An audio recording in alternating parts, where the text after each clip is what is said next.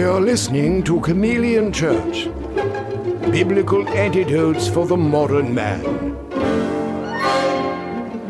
With your host, Ellen Aguirre.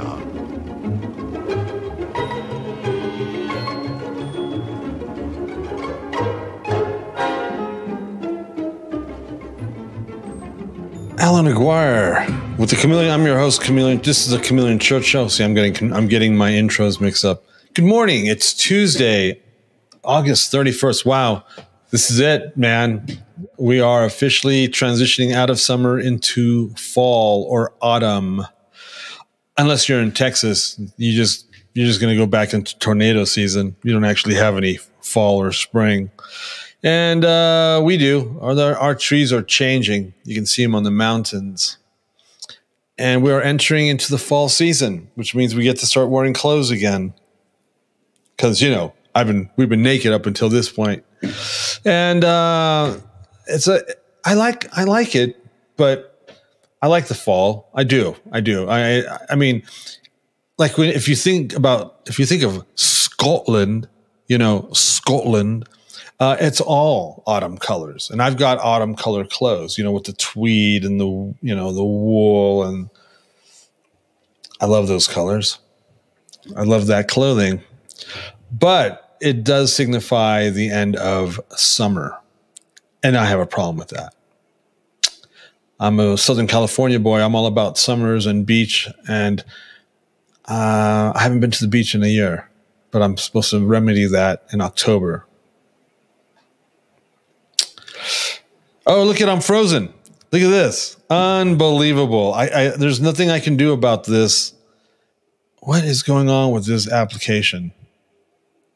So, hey, here's what I'm going to do. I'm going to tell you what we're doing, and then I'm going to fix this. All right. Lenny, help. I'm frozen. Good morning. How you doing, everybody? I got to fix this freezing thing. I'll be right back. We haven't had much of a summer. We're behind the redwood curtain up here, and when everybody else has been boiling and on fire, we're on the coast, all the smoke is going your way, and yet we haven't got up above 65. It's literally cold. And everybody goes, oh, I wish we were there. I go, no, you don't. We need some heat. But anyway, morning. Can't wait to get this going this morning. A lot of things happening.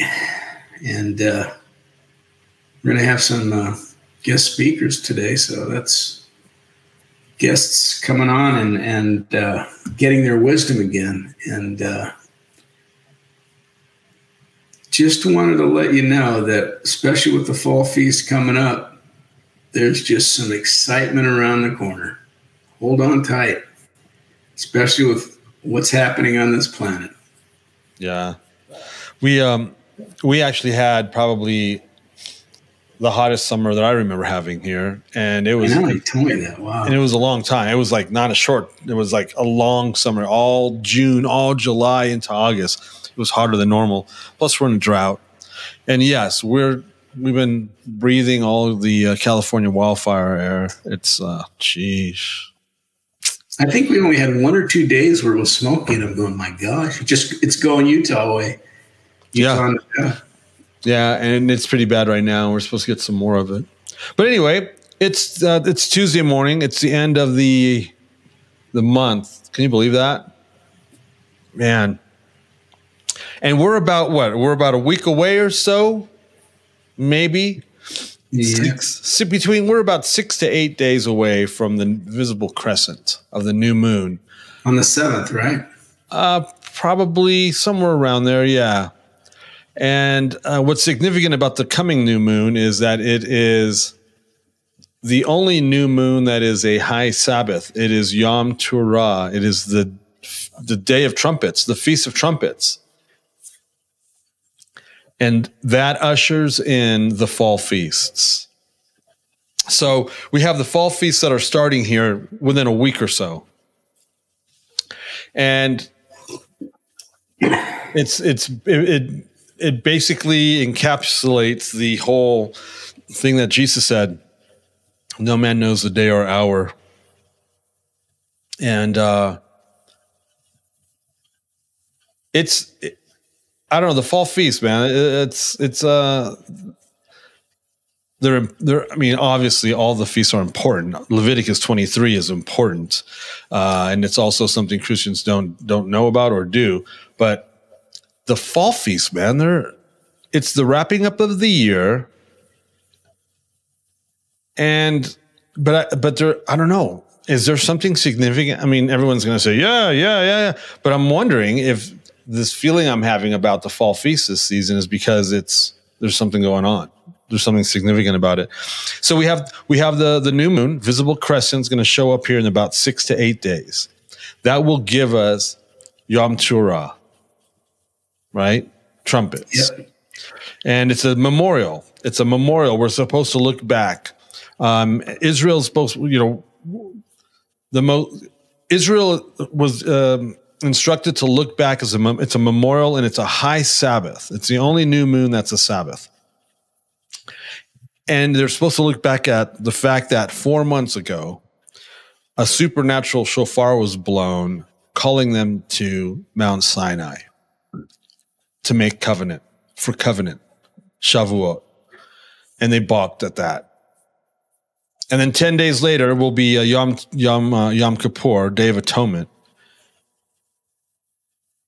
And then 5 days later, an 8-day feast of celebration and feasting and dancing and music and partying as we're gathered, as he ingathers us under the sukkah, under his canopy. It's it's indicative of the fact that it's time to look up, because the last 3 fall feasts just speak of the bride coming for the bridegroom. It really does. And it's the heart cry of where the church should be, Maranatha.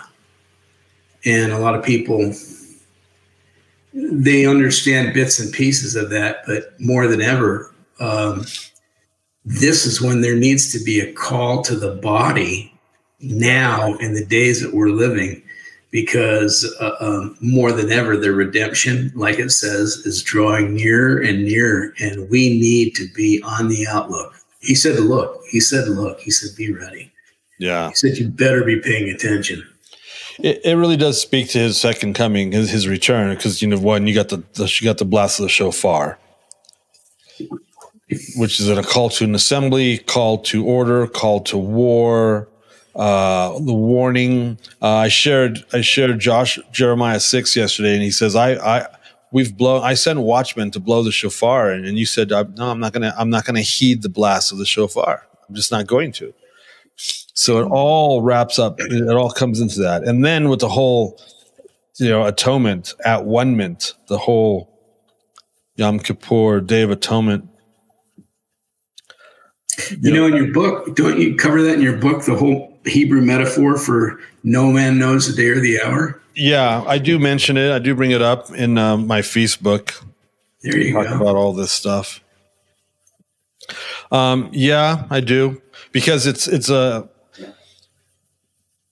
so we believe in the visible crescent. We believe that we're supposed to be looking for the visible crescent of the new moon, and that's when we determine that it's the beginning of the month, versus going with conjunction or the fixed calendar. And so, and we have, and I explain why in the book. I literally explain, this is why. Here's the biblical proof text for that, or to that. This is why we do it like that. And so because you're waiting, because the new moon can show up in up till a 3-day period, a 72-hour period, which is why they were, here we go. I'm locked up again here, which is why they were feasting. You can still hear me, right? Yeah. Which is why they were feasting for 3 days with David and Saul. All right, I'm back. Because they were waiting for that new moon, and it was an actual new moon feast for 3 days. But because you're waiting and you're not sure, right? And then so there's all these tie-ins in the New Testament about Jesus and his return, and he comes as a thief in the night. Christianity has totally got that wrong. Christianity teaches that Jesus comes as a thief of the night. And so because of that, we don't know when he's coming. He can come at any moment.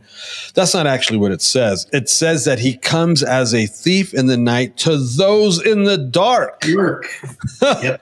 But those of us that are in the light aren't surprised by his coming back because we know the season of his return. That's right. So, I mean, what a great way to just completely sweep the responsibility of having to know what's going on under the carpet. Christianity just does that over and over and over and over. Maybe we should talk about that. Maybe we should talk about why does Christianity teach and believe that that no man knows when he's coming back, and that and that he can come back at any time. No, he's going to stick to the schedule his dad came up with. He just can't show up on a Wednesday. You know what I'm saying? He just can't show up in the middle of a 7-year cycle. There are rules. There's a system in place that God established through Moses that Jesus adheres to. Now, when he talks about no man knows the day or the hour, he's not talking about his return. He's talking about the end of days. There's two things he's talking about there. You've got Jesus returns to save Israel from her enemies. That's the second coming. And that's another thing mainstream Christianity doesn't know about or like, because God's not interested in nation states, and he's definitely not interested in that apartheid state of Israel. And, his kingdom's not of this world, and they totally, oh my gosh. But so Jesus' second return is coming back to deliver Israel from her physical enemies. That's the second coming. We're supposed to know when that happens. We're supposed to be aware of that. He doesn't come as a thief in the night to those in the light. He comes as a thief to those in the dark. We're supposed to be aware of the season of his return. And then he establishes his millennium reign for 1,000 years. And then at the end of that 1,000-year reign, it's the end of the age. And the world is destroyed by fire. And then there's a new heaven and a new earth. That's when we don't know. That's right. And Paul slaps the church right upside the head because he says, don't let them judge you in your Sabbaths and new moons. We are supposed to observe the new moon. And they've twisted that to say, oh, you don't need the Sabbaths and the new moons. Right. It is totally out of context of what he was saying. And there you go. It's a pretext and it's false doctrine. And the Christian church, again, hacked that 1,700 years ago. It's a hack job. We're following a hack job, and the fact that people don't know about it, that's why we do what we do here. So, hey, social media people, that's all of you, like literally all of you. If you're on Facebook, be sure to follow the page that you're on, whether it's the Chameleon Church Facebook page that you're on right now or the Travelog Network page right now. Like that Facebook page, subscribe to whatever it is that Facebook does. And if you're on YouTube, thank you for watching us on YouTube on the Chameleon Church YouTube channel. Be sure to subscribe, hit that bell, share, hit those like buttons, hit those little hearts. No sad faces, please. No angry faces, please. You can do whatever the heck you want. And be sure to share it with your friends. Let your friends know, your friends and your family know that we're doing this. We've been doing this for 3.5 years, every Tuesday morning. I don't know how that's happened, but it's true. And like and share and follow and subscribe and hit the notifications and blah, blah, blah. So, yes, the fall feasts are coming. We're like a week or so. We're like days away from the beginning of the fall feast, from the Feast of Trumpets, from Day of Atonement, and from Feast of Tabernacles. It is coming. Dude, we got so much to do. Yep, calendar, baby. It's all in your calendar. Tells you how, when, and where. Everything's in there. Everything's in there. Yep. And so the fall feast, people are probably wondering, well, why isn't he talking about the New Year, Rosh Hashanah, and apples and honey? Well, because that's a Babylonian thing. That's like taking Hanukkah and turning it into Christmas. That's exactly what it is. They left Babylon with Babylonian month names, and they came up with a dual New Year, just like Babylon. They just copied Babylon. It's not biblical. None of that you will not find in the Bible. You cannot have a new year, a beginning of a year, when the Bible says it's literally the end of the year. And I explain all of that. I explain the confusion, the how, the what, and the why in my Facebook. Be sure to get one of those at Planet Blue Media, and then you saw there's a 20% discount off fall, the fall thing. Anyway, hey, we should talk to some very dear friends of mine that don't necessarily follow these calendar dates, and see why the hell they're why they're on their way to hell in a handbasket, and why they won't submit and do what my book says to do. Wow. Isn't that a great intro, Bob? Wow. Thank you. I'm honored, I think. Oh my God. Oh, man. See, I can do that because I know you guys personally, and you know that I love you, and that I'm just talking smack. That's funny. Oh my gosh. So, Kris, tell us why you're not saved. Oh, wow. So we have a couple guests today. We have, once again, Kris Rosentrater's back from the Great Northwest. He's in Chopville. Is Chop still going on over there? Not officially. Not officially. You still got some Muppets running around calling themselves Antifa. Now, mind you, Antifa isn't a real organization. It really isn't a Democrat. Yeah. Yeah. Wow. Crime's up. Murder's up. I mean, wow. Shocking, huh? Sheesh. Yeah, I love that. I love it. I love it when things don't exist, but you see the shockwave of it all. And we've got Pastor Bob Adams. You guys have seen him on this show. Bob has a show on the Travelogue Network. He took a summer hiatus because. Yeah. And when's your show come back, Bob? It's coming back next Wednesday. Wow. So yeah, kids are going to be back in school, and got a 8th, 7th, and kindergartner. So summer's been a little busy. Wow. And so that's a Wednesday on the Travelogue Network as well. And tell us about your show real quick.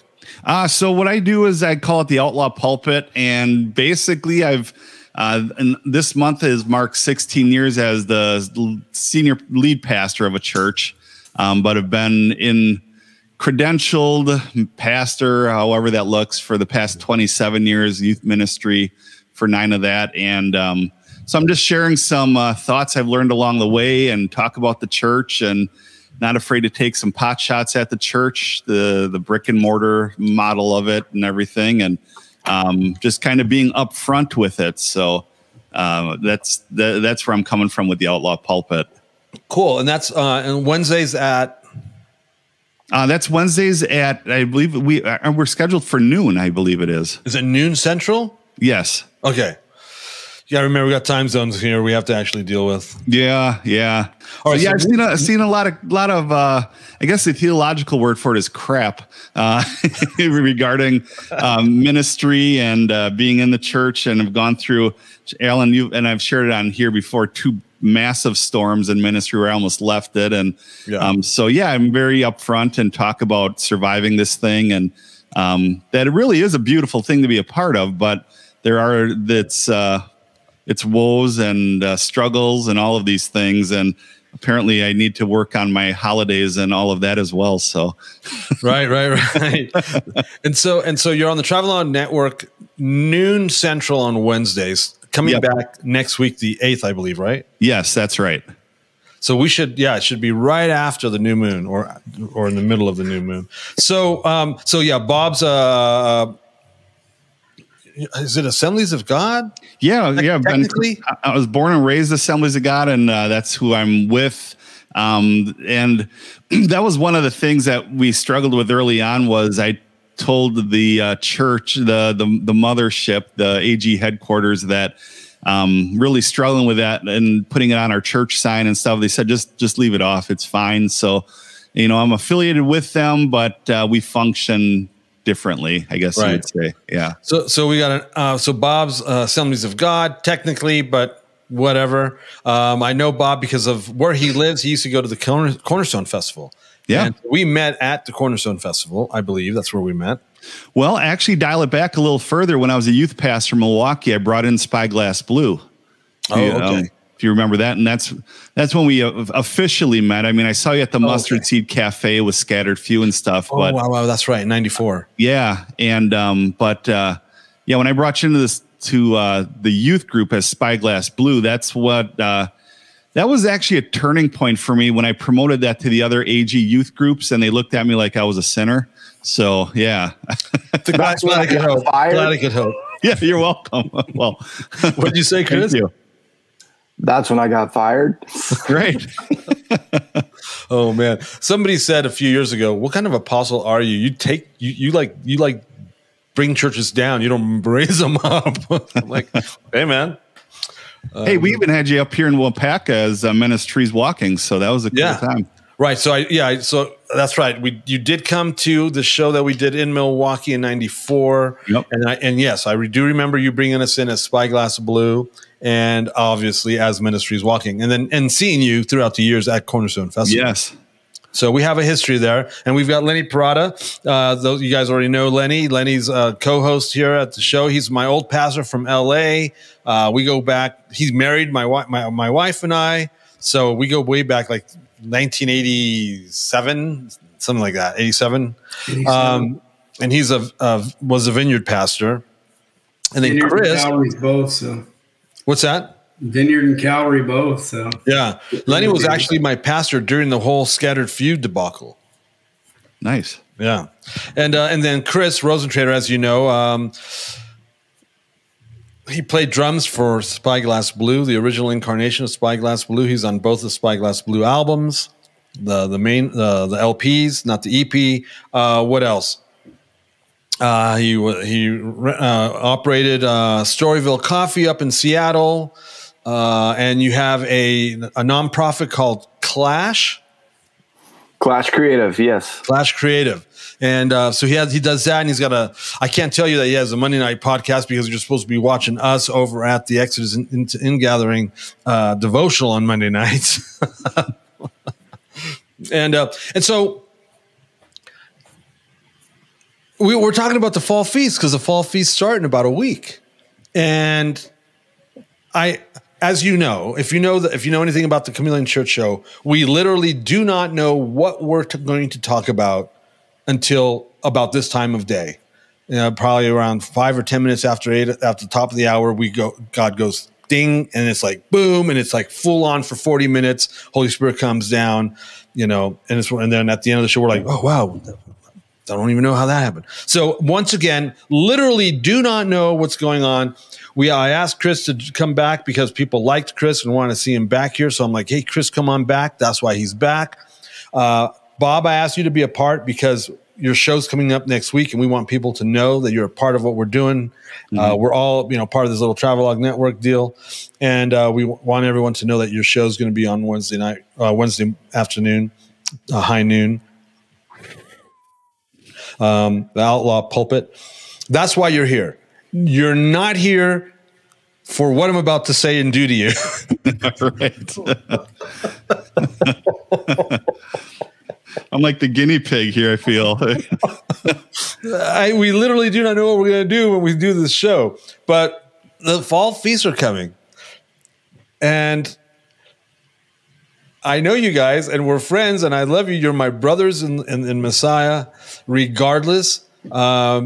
We can go out to lunch, and you can have a bacon, lettuce, and tomato sandwich with real bacon in it, and I'm not going to say anything because it's not my deal, not my problem, not my monkeys, not my circus. What was that?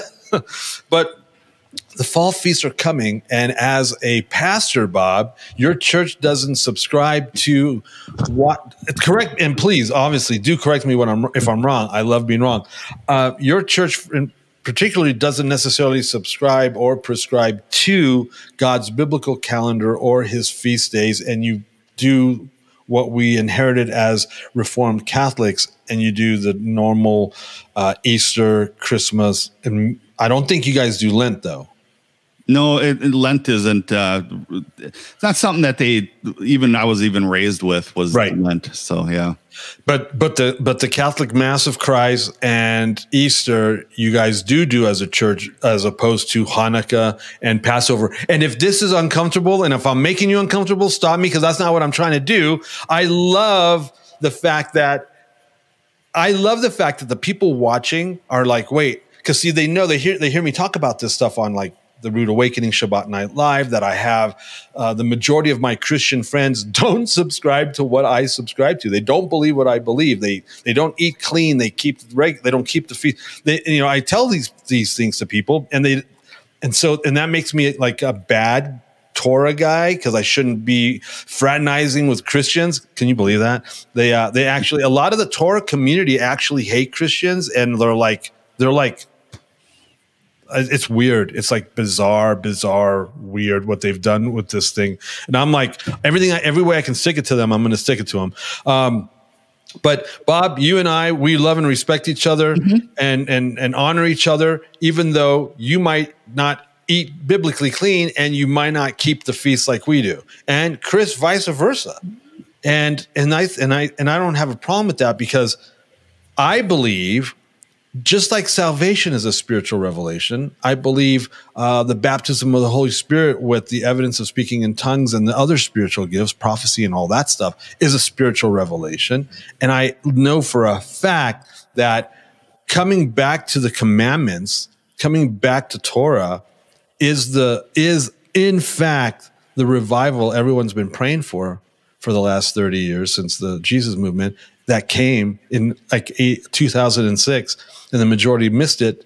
But I mean, going back to the scriptures, everything God told Israel to do, that's like the biggest revival we could ever have, next to like the Jesus movement. And I'm convinced of that. What's that? I was going to say, now you're dealing with an AGer here. They thought the revival happened in 95 down in Brownsville. Right. So a return to God's word, which is all he ever asked Israel to do throughout the whole Old Testament. I mean, ever since Joshua took over the campaign from Moses, it was always come back to the word. I mean, I read Jeremiah 6 yesterday on my 2-minute warning, and it's like, you're at a crossroads, inquire of the ancient paths.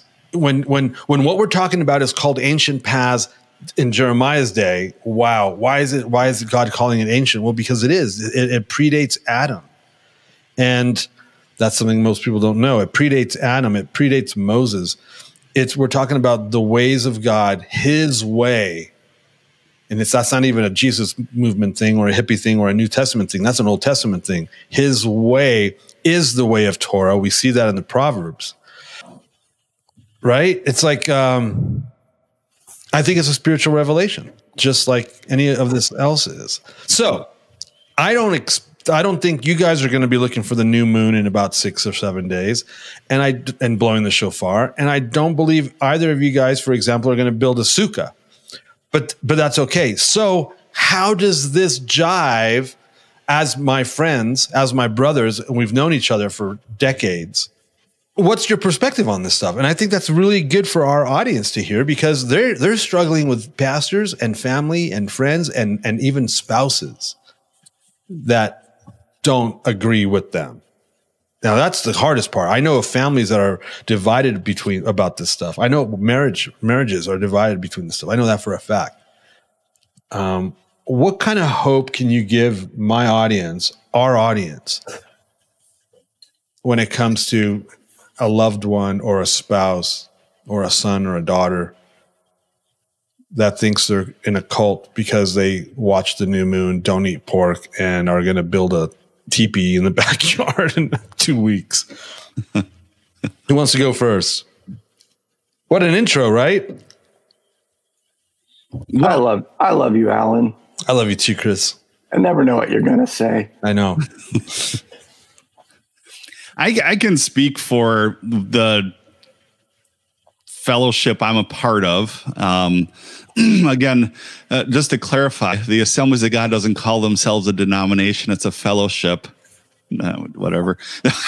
So it's a it is a denomination, fellowship, whatever. What's interesting though is that the things that you've talked about aren't necessarily something that this movement and a lot of other denominations would write off. It's just that I wasn't, and a lot of people aren't educated in it. what's interesting is that what I've seen over Easter over the last probably 5 years as a trend now again, I can only speak to Assembly of God churches, but what they're doing now on Easter Sunday or Good Friday even is that some of these bigger churches that have gymnasiums, they converted into what one youth pastor termed, and now it's stuck, called an atmosphere of Gethsemane. And what they do is they've loved what the Catholics do with the Stations of the Cross, that now the Assemblies of God churches, it's not mandated or anything, but they actually set up a reflective area with little walls and everything that have the Stations of the Cross. And so it's almost like we weren't taught these things growing up. I know I wasn't, and I had a great upbringing. My parents loved, we loved going to church and all that stuff. I have nothing bad to say about my upbringing, but all it really takes for some people is just to, like for you, Alan, if it ever worked out that we brought you in. We've been talking about that for like 5 years. A long time. Yes. And, just to have an educational time, because you see remnants of it through guest speakers. Like there's a ministry called Jews for Jesus. Mm-hmm. And when a speaker like that comes in and does the whole, what communion looks like, what the shofar represents, all of a sudden everyone's like, wow, this is really cool. They don't say, well, we weren't taught this. So they do recognize it's in the Bible, but they've never been taught this before. And so once it's taught, they'll glom onto it and observe it and really and quite honestly enjoy it, because it takes what our upbringing was, and like anything, potentially could get stale, and it's adding a whole new, fresh revelation to what dynamic this could bring to our walk with God. So I think that's an important thing. So it's not that we look at anything bad, or would look at somebody who looked at the new moon or built a teepee or anything like that as bad. It's just we haven't been taught that way. So right. It would be refreshing to actually have a seminar or something like that done. I think it would be great on a grand scale, but it would be, even on the local body level, just to do an enlightening time of, this is what it means to live this out. Yeah, that's awesome. And that's why I asked these questions. Yes, I've been saved 40 years or so, 40 plus years. Our church didn't do this. None of the churches I went to knew this stuff or did this stuff, except for the last church I went to in Texas. The leadership did know about it, but they didn't teach their people. But the leaders, for the most part, they did Shabbat and maybe Passover, but that's about it. And it is interesting though, right? I mean, because you probably have done this at least once, right, Bob? As a pastor, you've brought somebody in to lead you in a Passover Seder, maybe? Yeah, we did that. Actually, a medical professional, Dr. Len Markman, he came in and brought taught what it was all about, and he even got into talk about quite a bit of heavy stuff, regarding the Jewish look at like end times and everything like that, and taught the proper way of communion. I believe that was it matzah he brought in, and matzah, unleavened bread. Yeah, he brought all that in, the meaning behind it and all of that. It was actually very cool. Yeah. So, right. So we have these type of little glimpses. Mm-hmm. I liked what you said about it could become rote. It could become like this thing. You know what? The most exciting thing about walking out God's calendar is that it doesn't become, well, I'm not sure what word you use, but like Stations of the Cross thing at the churches, that I would just label that as it's a fad right now. But yeah, I can see what you're saying. It becomes a lifestyle. It is a lifestyle, and it's actually the lifestyle God set up for His believers to walk in. Because it's like, for example, and I've used this as an example. When I was trying to come back to Jesus, I'm like, look, I need to repent. I need to come back to Jesus. I'm like in a backslidden state and I want to come back. People they didn't know what to do about that. They weren't sure how to walk me into that process. And then I was like, my next jump was, what's the best way to do this thing? Because, discipleship's out the window. Oh, pray, read the Bible, don't sin. Okay, how do I do that? And they don't have a system for that. They don't have an actual infrastructure on how do you disciple people to walk godly year round, Mm-hmm. Whereas this is that program, and God established it with Moses thousands of years ago for his people, right? You have to reboot every week on the Sabbath, stop everything. Don't work, chill out, love me, love your family. It's not religious. It's not legalistic, but he goes, I built you in a way that you need to have a reboot every week. So once a week, I am faced with God. And he says there's 4 reasons why he created the Sabbath, and they're all about our holiness and our relationship with him. It's amazing. And then once a month, you're going to look at the new moon and know that we're starting this cycle again. So once a month, you have this big God cosmic reminder with the new moon, and then every week you have this God reminder with the Shabbat, and then you have 7 feasts throughout the year of worship and communion with him and all that, and then you got the Omer count for 7 weeks leading up to Pentecost, Shavuot. It's like this whole cycle, and then you've got 2 4-month. Well, then you have a 4-month. All right, go and do it now because you've been equipped. And then after Tabernacles, you've got September, October, November, December, January, February, March, maybe about a 6-month period of time where you're on your own, not on your own, but you've got all these, weekly and monthly reminders before it starts over again. So it's very exciting. It doesn't become, trite. Does that make sense? Yeah. Kris, what do you think? I'm sorry, go ahead. The early Jesus movement was filled with this. You got to remember, if you go back, I remember Chuck Smith and Jack Hayford, every time it came to Christmas and Easter, they taught out of the book saying it's pagan, but that's as far as they would go. They wouldn't go any farther. They taught on Saturnalia. They taught on all the issues that we know that crept into the early church, but they wouldn't go any farther. And geez, I remember Keith Green, when he started his community, he was our first worship leader when I was with Ken Gullickson in the Benedict Canyon church. It was the 20th Century Women's Church. There was 16 of us, and he was our worship leader. He was the first worship leader. And we all laughed at him. They go, this guy's never going to make it, man. Listen to his voice. The reality is he kept Sabbath. And when he started his community before he died, one of the things they did was they would continue to keep Sabbath as well as doing everything else. And there is a lot of influence into us now that are in our almost 70s that are lived back then. We had that edge. We're saying there's something more, there's something more, there's something more. And that was instilled into all those Jesus movement people on the West Coast. People don't realize that. Right. So the ministry I got saved through is a Jesus movement ministry, gospel outreach, and they did not do Christmas or Easter because of the paganism involved. But that's as far as they went. I do remember in 1982 they brought in some Hebraic dancing types who taught us Hebraic dance. But that's like in 1982. But that's as far as it went. They knew nothing about eating clean. They knew nothing about the feast. Yeah, they didn't even do Passover. No. Were you gonna, Bob? Were you gonna add something? Nope. I love hearing the stories about the Jesus movement.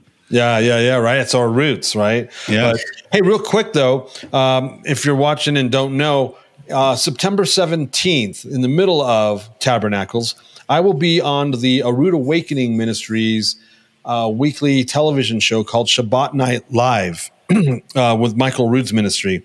And they're interviewing me 4 Fridays in a row, 4 Friday nights. You can watch it on YouTube. We'll have the links. It's real easy. A Root Awakening on YouTube or Shabbat Night Live if you do searches for that. And I'll be on for 4 weeks in a row promoting our feast manual. Our field manual, Exodus in Gathering Field Manual. It's a devotional. We're promoting this on the Root Awakening show, as well as our calendar, So that's going to be September 17th, 4 weeks in a row. You get to see me talking about this stuff. I love the Root Awakening people. That ministry has been a huge blessing. I mean, they're just a huge blessing. Great group of people there. So, Kris, what do you have to think of? What do you have to say about this? We just heard from Bob. Yeah, I like. Nice to meet you, Bob. I don't know if we met in Milwaukee. I don't know if I was on that trip, but I like hearing your story, and I have a heart for pastors. So good on you. Blessings. Thank you.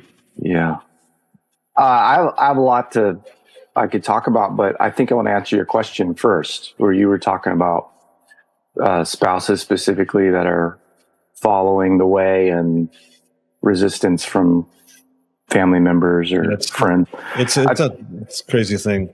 How I would encourage that would be love. And it's not up to you to change minds or change hearts. In is it 1 Corinthians 7-ish, 8-ish, where he's talking about spouses.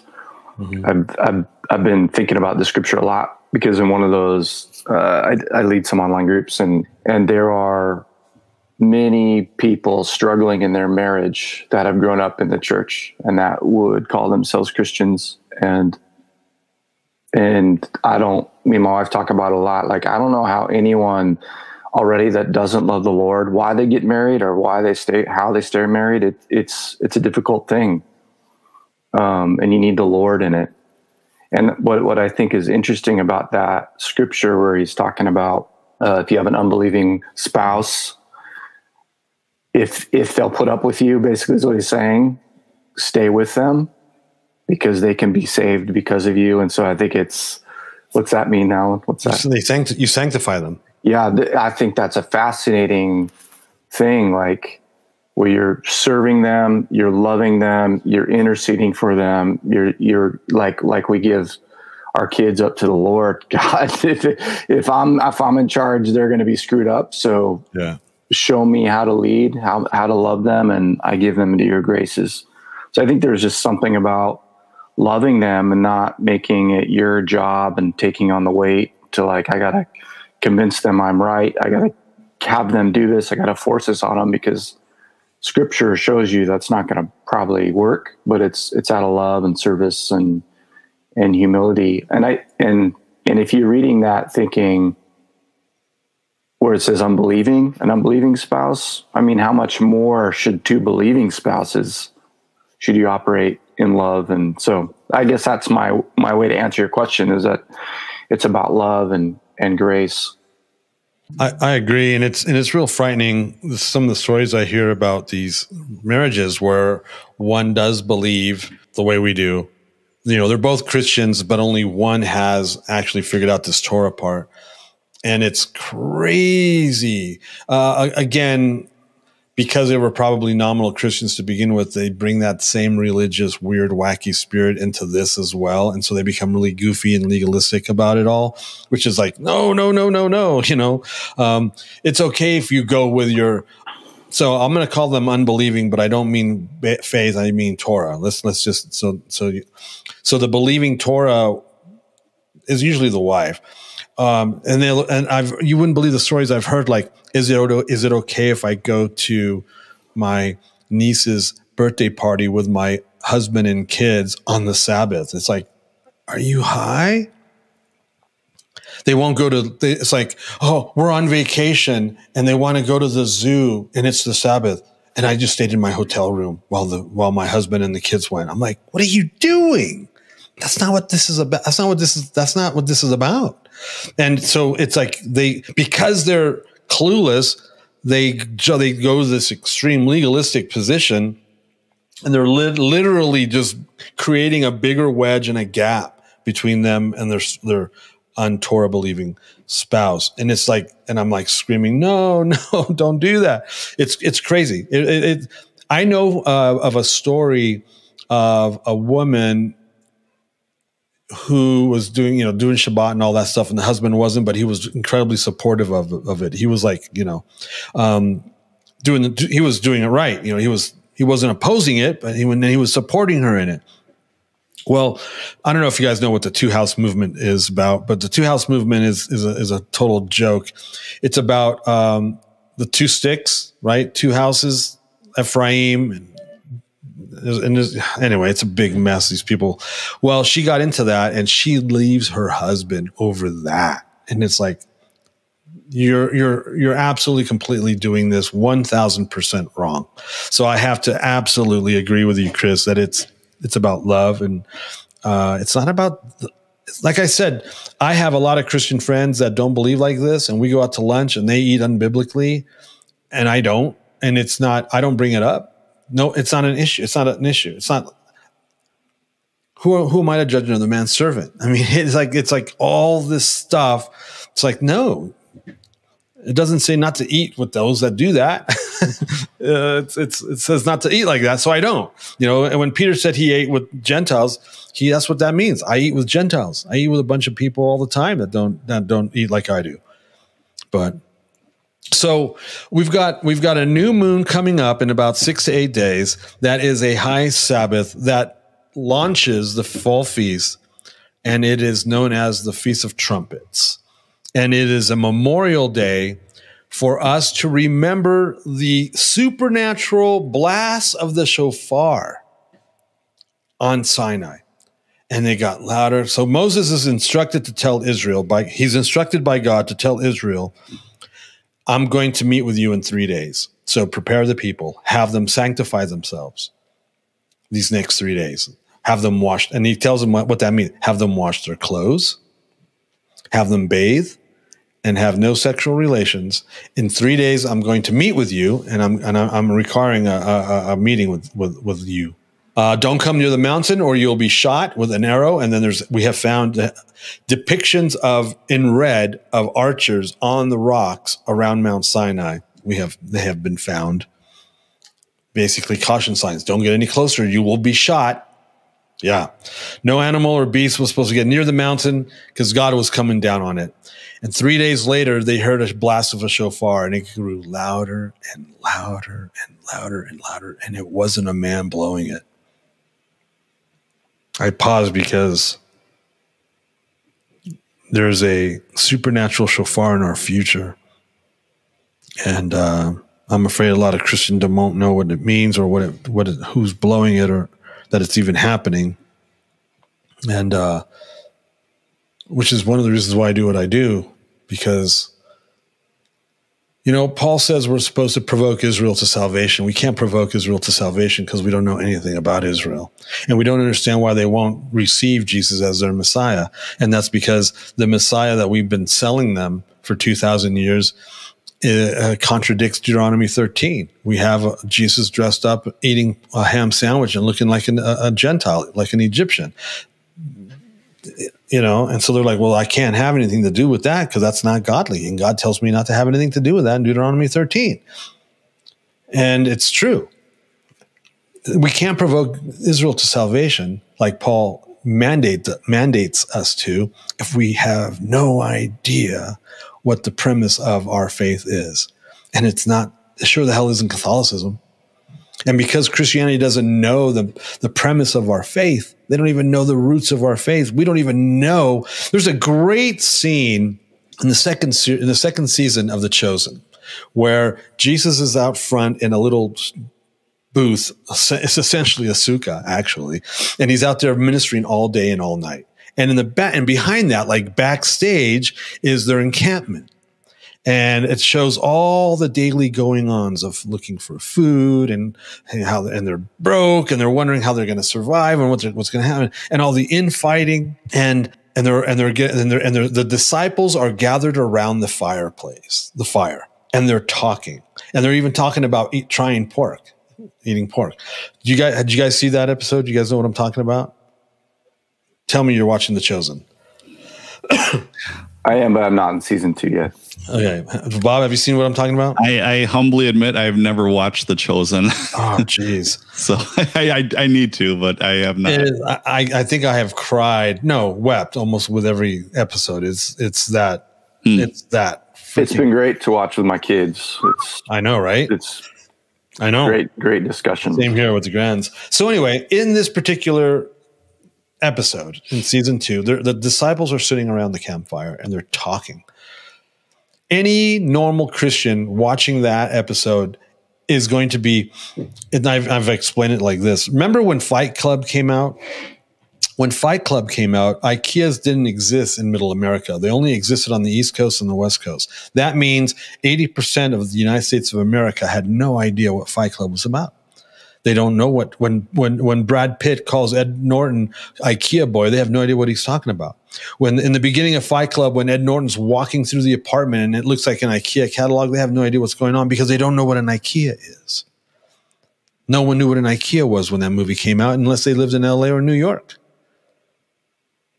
In the same way, when they're watching this episode, they don't understand what 80% of the conversation is between the disciples, because they're talking about Torah and they're talking about Judaism, and they don't know the difference between the two. Christians don't know the difference. They don't know what's Torah, God's word, and what's man's tradition when it comes to Talmud or rabbinical Judaism. And they're having these conversations around the fireplace, and you're going to lose at least 80 to 90% of Christendom because they won't be able to follow the conversation or the dialogue because they have no idea what they're talking about, nor do they know what's tradition, what's rabbinical, what's Talmudic, or what's actually the Word of God, Torah. And so yes, Bob, you're 1,000% correct. It's not like, I don't know, we don't know. And so that's why we do what we do here. This is why we write the books. This is why everything I do. We even talked about, I was doing this in Scattered Few. Sin Disease has Hebrew words and phrases in their lyrics. And we're referencing this information 30 years ago. Because it's the Word of God, and because our premise is based on Reformed Catholicism and not the Hebraicness of the actual scriptures, we don't necessarily quite understand what God is doing, how God's going to do it, or what it is that we're supposed to be doing today. So this supernatural blast of a shofar, it's going to happen again. It says so. It says so in the New Testament. As New Testament believers, we've all heard about that trumpet. That's going to, right? Mm-hmm. That's actually a shofar that's going to be blast.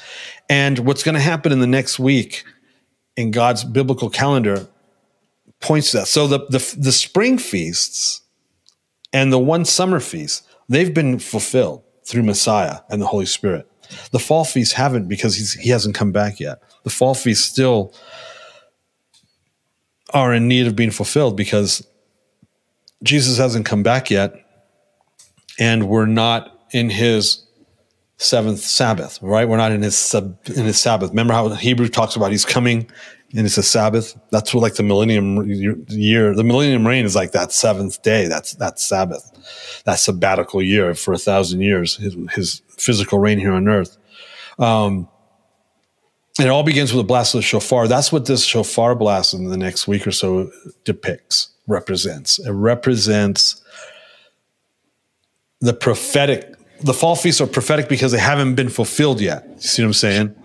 And then there's the blast of the shofar, and then our being prepared at atonement, to be received and ingathered by him during Sukkot. So Jesus was born during Sukkot. He was born during the Feast of Tabernacles, and he came to tabernacle with us. And so there's that dual. He was not only born during Sukkot, but he's coming back to gather us. And it talks about this all throughout the New Testament. It talks about it in Hebrews. It talks about it in Revelation, how there's this big huppah, and there's a big tent and a big sukkah over us. In our future, in Revelation, it talks about this. I explain all of this in this book. And so it's my position that it is grotesquely important for Christians to understand and know this stuff, so that I believe it's the equivalent of the 10 virgins.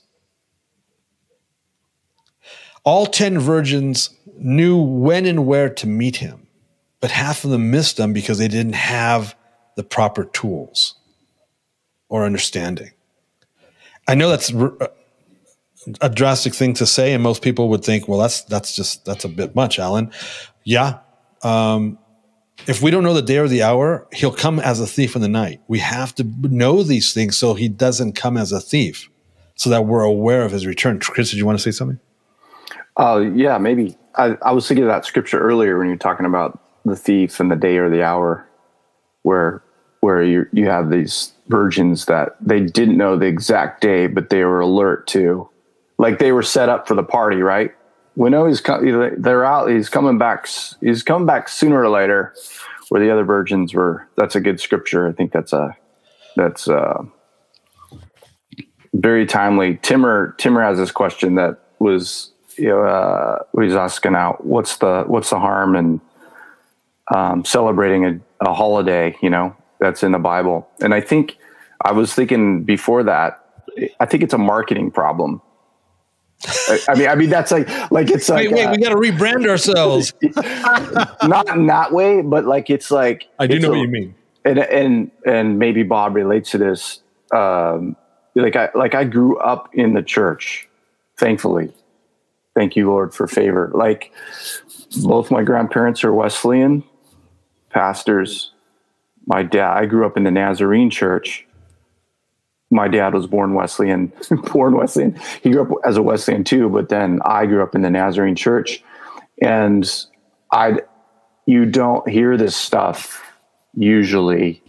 Like you hear, you go to church every Sunday morning and evening, and then you go to Bible study on Tuesday and whatever on Wednesday. Like you grew up in this, but you don't. I remember the first time I heard that, like just like the connection between, Saul, Paul, he grew up as a Jew, and then just hearing like, oh, it's a Jewish religion. And then you grow up hearing it's like the connections to Judaism is more cute, or it's more like an illustration versus no, this is still a thing. And so then when you have someone like you run into, like when I ran into Alan, you're just like, whoa, slow down. Like, whoa, like it's like this fire hose of information. And if you've grown up in the church, then all of a sudden, in the worst case, you're being told like everything you believed is wrong. In the least extreme case, it's like, oh, you got all these rules now that you got to add to your life. It's just super overwhelming. And so the marketing problem is a way to say, how do I enter? Like, how do I start? How is it? And then, as you know, the other question I was going to ask Alan is like, what's the top 3 to 5 scriptures that you feel are misinterpreted? Because when you read, Romans 14 or 1 Corinthians, where he's just talking about meat. Yeah, Romans 14. And it's like love. When we're talking about spouses, you love someone, and it becomes like this. But he says, don't eat meat. You don't have to be circumcised. But like, what do you mean? That's all gone. And so people just get hung up on the tactical versus, guess what, guys? Shofar's going to get blown. And what does that mean? Get your eyes up, because it's all coming back to Jesus. Right. And so people get distracted and in the weeds versus it's all about Jesus. And the marketing problem, and maybe this is the question, Alan, what's the point? What are you missing out on? And rather than it becomes about rules and all this thing, it's really about how do you make your heart bigger to respond to Jesus, and what grieves your heart the most about it. And it's not because you're eating bacon. It's because what's the, maybe I'll just leave that marketing question there. Like how do you enter? How do you come into it? Fully understand what you're saying. What's the point? The point is there's a whole chunk of our faith that we're not being obedient to. And I started doing this stuff. And so the Holy Spirit told me in 1986, he started revealing this stuff to me in 1986. And he said, we're going to get spanked. As Christians, we're going to get spanked because we're literally not doing anything we've been told to do. It's exactly what happened to Israel. See, God said, do this. Israel didn't do it. They got spanked. Bad.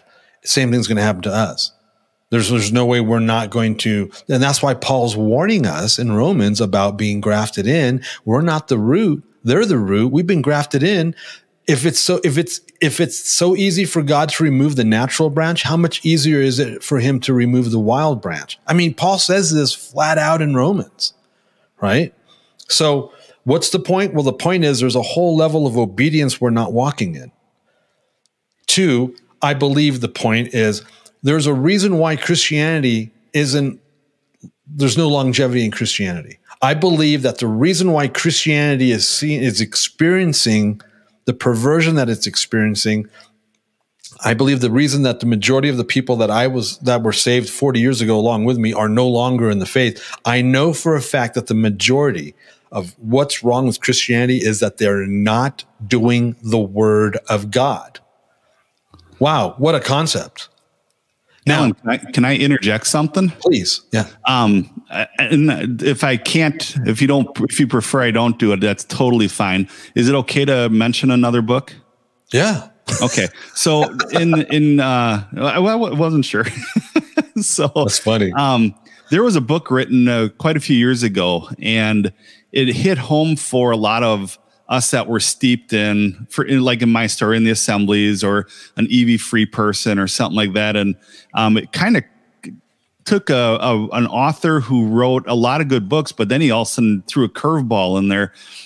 Frank Viola, and we all know the name George Barna, they wrote a book together called Pagan Christianity. Yep, I remember that book. And that one there just like it explores the roots of church practices. And it was actually, a refreshing thing to look at that and realize, right, how wrong we are. It was a book to explore the practices, but I think it was also a book of a call to repentance for how we esteem something that's not even a biblical practice. And I fed that machine. I still feed that machine, I think, but these books and like your books, they're necessary to point us and teach us how to do things the proper way. Right. And I remember that book and I remember thinking, oh man, they're so close because they didn't. So if we have this stuff, this pagan Christianity, when we remove that, it creates a vacuum because they didn't replace it with, well, here's what we do instead. Here's what the scriptures say. Yeah. And that's what we're doing as an equipping ministry. We're saying, here's what we're supposed to be doing. I'm not just sitting here bitching about Christianity. I'm actually giving the answer, I want to solve the answer. You know what I'm saying? I'm not just complaining about it. The book basically opened the wound, but there was no landing to. Right. Yeah. No solve. Right. So Kris has the way Kris presented it. Yes. Here's the point. We're missing out on, remember that life in abundance? I mean, everything that Jesus preached, we're missing out on everything that Jesus talked about. And there's a way to resolve that. Why, when it comes to our children, when it comes to marriages, when it comes to longevity, right? Because Christianity is lacking that. Well, this is the solve. So the next thing is, you said, what would be the top 3 to 5 misconceptions? You didn't use that word, but that's what you meant. Man, we've got 1,800 years of, I explain the majority of it in this.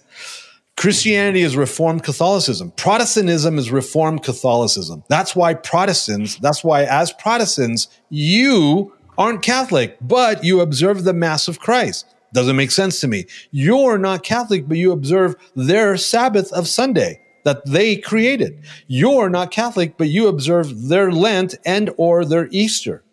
That doesn't make sense to me because you're not Catholic. So why? Well, the answer is because Protestants are Reformed Catholics. And so we've got 1,800 years of really, of effective marketing of a false narrative. That's the biggest problem, number one. Number two, you cannot, and I actually mentioned this in one of my books, you cannot go online and find a proper definition of Judaizer. Here's what Christianity has taught a Judaizer is. They know, they've heard that word. Oh yeah, Paul was against the Judaizers. The Judaizers were trying to infiltrate Christianity by forcing Torah observance, something Jesus did away with. No, that's not true. That's probably the most common thing. But the second, and then the next common thing, the third thing would be, we've been taught that Jesus did away with the law. He came and did away with it based on Matthew 5:17. He fulfilled it, which means he doesn't have to do it. So the Christian narrative is God knew that we couldn't do it, and so he sent Jesus to do it for us, so now we don't have to. That's completely 1,000% made up. There's not even, you can't even find verses to make that up. So these are some major foundational misconceptions and false narratives and absolute doctrine of demons, absolute lies regarding what it is we're talking about. And so when you add all those together, one, Catholics made it illegal to do this stuff. Two, Paul is against it because they don't know what Judaizers means. Three, Jesus did away with it. And then four, we're not saved by works. We're saved by grace, which is not even it's not even a concept. So, for example, we don't have to be circumcised. Well, where does it say that? It never says that. That's the result of a convoluted conversation when you take everything I just said and you just convolute it into a mess. It's just a mess. It's like fishing line that's a bird nest, a mess of fishing line. You got to sit there and spend hours to untangle it. Well, the best, so you have to start somewhere. Judaizers. A Judaizer isn't, here's what we've been told, here's what people believe, here's what you'll find on the internet. A Judaizer is someone that is forcing Christians that have been saved by grace to obey Torah, the law, for salvation. And then they bring up Galatians. Yeah, Paul addressed it in Galatians. It's like, well, no, because if Paul's the apostle to the Gentiles, his Galatian church wasn't made up of Jews. It was made up of Gentiles. And so when he said you reverted back to what you knew before, it wasn't Torah. They're not Jews. It was paganism. See, oops. So the Judaizers were men from Judah, hence the word Judaizers, believers from Judea, who were going around infiltrating Paul's Gentile churches and telling them that they had to be ritually circumcised in order for their salvation to be legit. Paul didn't even know what the answer was. Look at Acts 14, the end of Acts 14. Paul doesn't even know what the answer is, which is why he goes back to the leadership in Jerusalem to ask them about it. Hence, now we have the Jerusalem Council of Acts 15. The conclusion is, so it's presented. Now there are some Pharisees that are a part of this council because Jesus was a Pharisee, and that's why the Pharisees followed him and came to him at night, and a bunch of them got saved. And that's why they're a part of the leadership in the Council of Jerusalem in Acts 15. In verse 5, it says that some of the Pharisees said, hey, these Gentiles, they need to be circumcised and they need to observe the Torah. It's never contested. Verse 5 is never contested. What's being contested is whether they need to be ritually circumcised for salvation. And they conclude that no, they don't. Why add an extra burden to them? What burden? And everyone says the law. The law is the burden. Well, you can't say that because both the Old and New Testament both say, God says in the Old Testament that the Torah isn't burdensome. It's not beyond your reach to do. So they can't be talking about that. So here's a question for you, Alan. What I've been understanding more and more, and this is probably elementary for people that are studying like you, when Jesus said, take my yoke upon you for it's easy and it's light, a yoke is, my understanding is a rabbi's interpretation of the Torah. Is that correct? It can be, yes. Okay. So in other words, he's saying, take my teaching of the Torah upon you because it's easy and it's light. Right. And Jesus' teaching of the Torah was how God actually intended it to happen and intended it to be, as he explains in Matthew 5. Okay. Just something I've always wondered about. And so the Torah isn't the yoke. The Torah isn't burdensome. It says that in the Old Testament. And John, 1 John even says that keeping God's Torah isn't burdensome. So that's not what they're talking about in Acts chapter 15. They're talking about the traditions which the Judaizers are pushing. The Judaizers are pushing the tradition of ritual circumcision as a mandate to be saved. And that's what that Acts chapter 15 is about. And that's why they say, no, you do not have to be circumcised to be saved. They don't say you don't have to be circumcised, but that you don't have to be circumcised for salvation. Those are two different things. See? So it's a big, massive, convoluted mess of a conversation because the marketing is so bad. Well, because the marketing has been so good regarding the false narrative. Can I say a few things real quick? Sure. I wanted to address what Kris had to say about love, because that's what we grew up in the early Jesus movement. It was to identify getting back to Jesus. When you look at, the profound chapters of John 14, 15, 16, and 17, which lay the foundation of where he was identifying what the love is, to love him, to love the Father. He says, if you love me, you'll keep my commandments. And when you look at that and you look at who Jesus is, we forget the fact that it says in the volume of the book, it's written of me. You search the scriptures, for in them you think you have life, but they are they which testify of me. He's the embodiment of the living word. And I'll say this again, the word of God was meant for children to understand it. And we screwed it up by the laws of men extrapolating our opinions, and that's how we made the laws of men. And Jesus addressed that. He goes, those aren't my commandments. And just like with going to a different subject in the book of Romans, I got hit up again. What does it mean to be under law or to be under grace? And the fact of the matter is, it says we're not under the law of sin and death. Yep. Never says we're under the law. Yeah. Never. Paul says the law. Get it. If you look at Romans in context, what it's saying, it's sin and death. But again, here's the word law.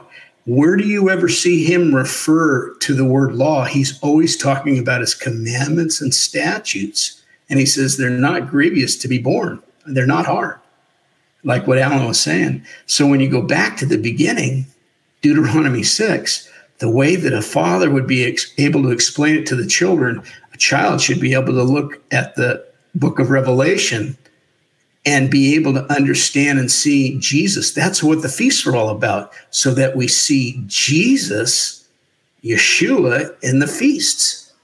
And they made it really hard, and it's supposed to be incredibly simple. Yeah. We're supposed to shout what the Bible shouts, whisper what the Bible whispers, and be silent when the Bible's silent. And we screwed up on that one.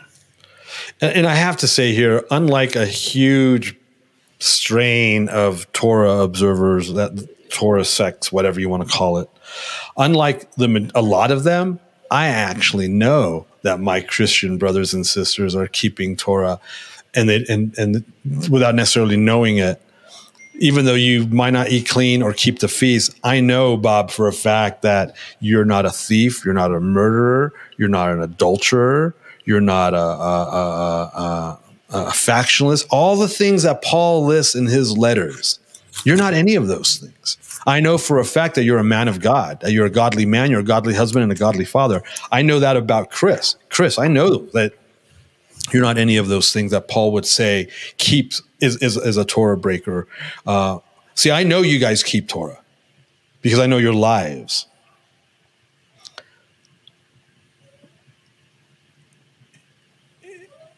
I've explained it like this before. So we have a friend. His name's Joe. He's a believer, godly man, godly businessman, godly father. He's the whole enchilada, man. This guy's amazing. But he's just missing out on that Holy Spirit part when it comes to like speaking in tongues and prophecy and all that. He's just missing on man. Imagine if Joe got that piece, it'd blow up, you know? It's the same thing, you know? Okay, so you don't eat clean, you don't keep the feast, and you don't keep his Sabbath. Yes, they're big deals. Yeah, they're huge. They're massively huge deals, as unfortunately many of us won't see until it's too late, but they are huge. They are significant. They're just as important as don't kill, don't commit adultery. I mean, they're on the same list, right? Literally, they are on the same list. Keeping his Sabbath, keeping his feasts, eating clean, for example. But I know that you guys are. I just want to say that I don't want you guys to ever think that I don't think that you're not legit. Does that make sense? Because of what I'm talking. Because of what we're talking about. Because of what we're talking about and what I believe and how I live. Does that make sense? Because a lot of people think that. A lot of people think that, oh, Alan's saying this. No, I'm not saying that. What I'm saying is, if you don't speak in tongues, if you watch this show at all, I have a co-host that left the show a few months ago, and this is the first time I've said this publicly. I had a co-host, a Messianic rabbi that left this show as a co-host. And one of the reasons why he left was because of my tired old mantra about speaking in tongues and charismatica. So, see what I'm saying? I have Christian friends that don't speak in tongues, heal the sick, cast out demons, raise the dead, or prophesy. I don't hold that against us, but I'm constantly doing this about it. If you watch this show at all, I'm constantly doing this about your need as a believer to be aligned with the prophetic, speaking in tongues, healing the sick, casting out demons, all that stuff. So, you know what I'm saying? So it's not like, oh, I just pick on people that don't observe Torah if you're a Christian. No, I pick on Christians that don't do the spiritual, you know what I'm saying? So it's not like, no, I'm not prejudiced at all in any way, shape, or form. And I don't think any less of you if you don't speak in tongues. I don't think any less of you if you eat pork. That's between you and you're another man's servant. That's not for me to. But it is my job to equip and to say, hey,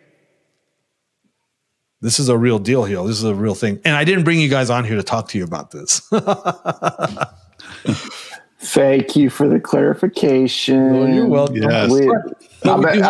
I think this shows like the marketing like I'm saying marketing, it's not marketing, but when people hear you or someone that's gung-ho about it, whether it's a congregation and they're hearing it from a pastor who's been enlightened, or it's a spouse looking at another spouse going, "You're crazy, bro." Like it's like, what's the point of entry? Like, so is it like, do I have to get circumcised? Yes or no? No.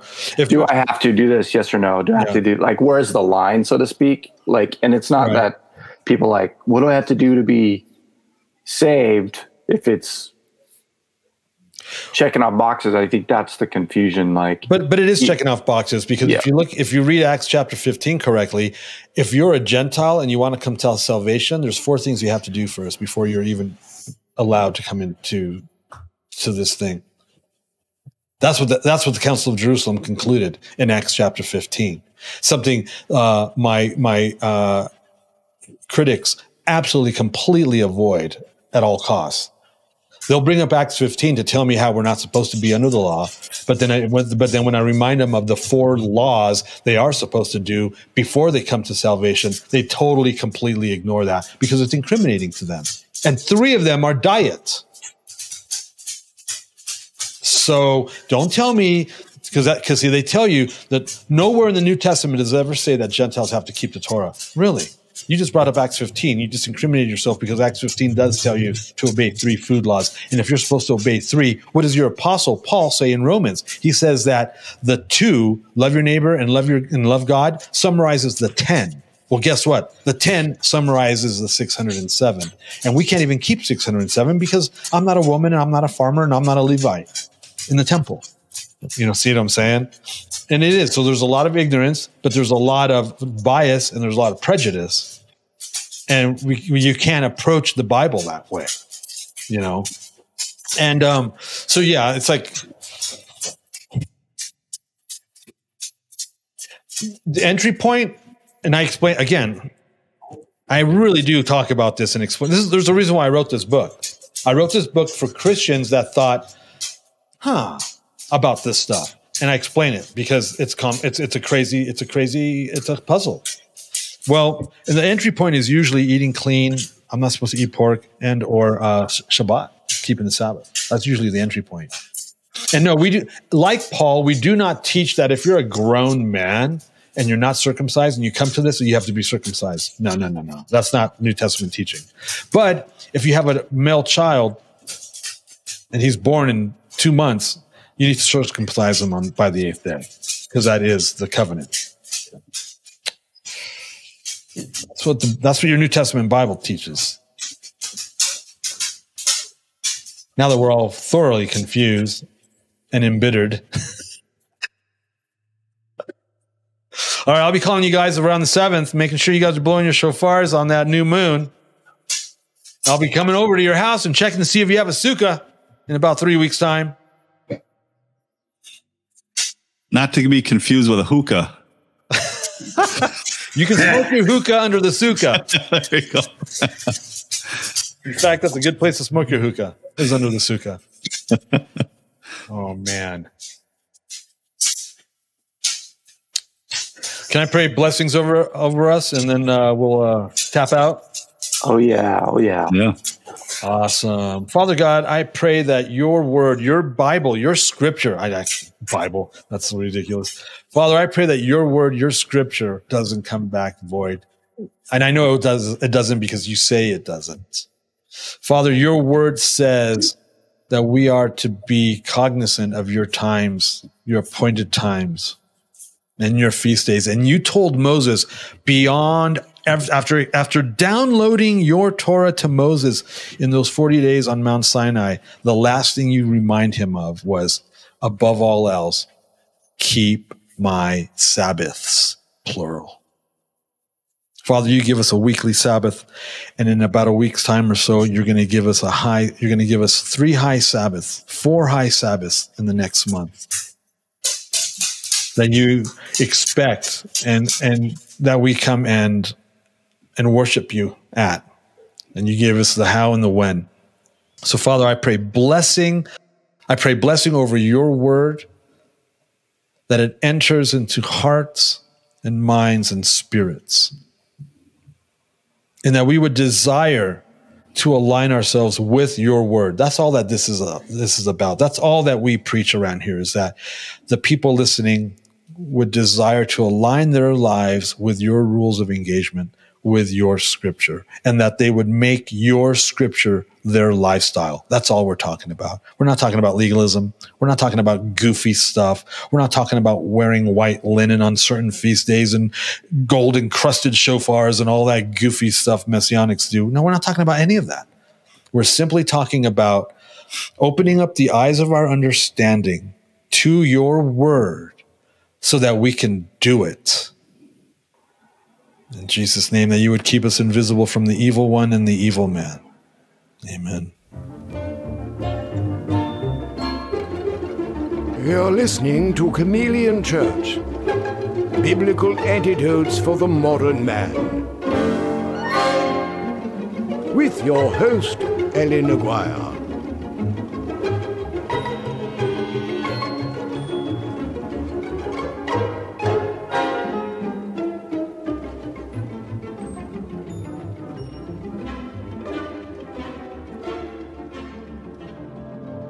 The views and opinions expressed during our broadcasts are solely those of the broadcast producers, hosts, and/or guests, etc., and are not necessarily the views or opinions of the Travelogue Network, its sponsors, or affiliates.